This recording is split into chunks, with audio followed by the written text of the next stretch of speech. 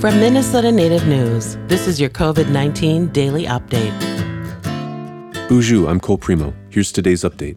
State health officials are warning of a resurgence in vaping-related lung injuries that have similar symptoms to COVID-19. According to the Minnesota Health Department, there have been 11 suspected cases in the last 2 months of severe lung injuries associated with vaping.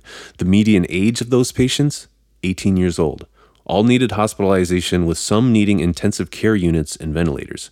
According to health officials, the patients all had a history of vaping, and most vaped THC, which is the most active ingredient in marijuana. Some also reported vaping nicotine-based products. Health officials say it was tough diagnosing the patients because the symptoms, which included cough and shortness of breath, can be similar to the COVID-19 virus. Healthcare providers are now advised to watch for additional cases like this and conduct tests to rule out COVID-19.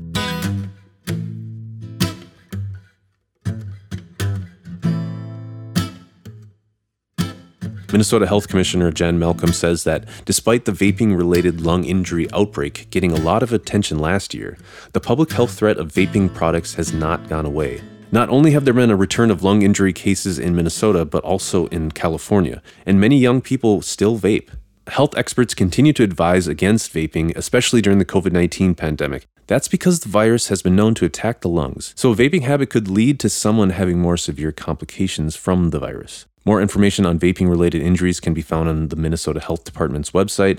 Also, resources for quitting vaping can be found by searching Quit Partner Minnesota in any search engine. On August 1st, a new law will go into effect banning the sale of tobacco to anyone under 21 years old. I'm Cole Primo. This Minnesota Native News COVID-19 Daily Update is supported by the Minnesota Department of Health.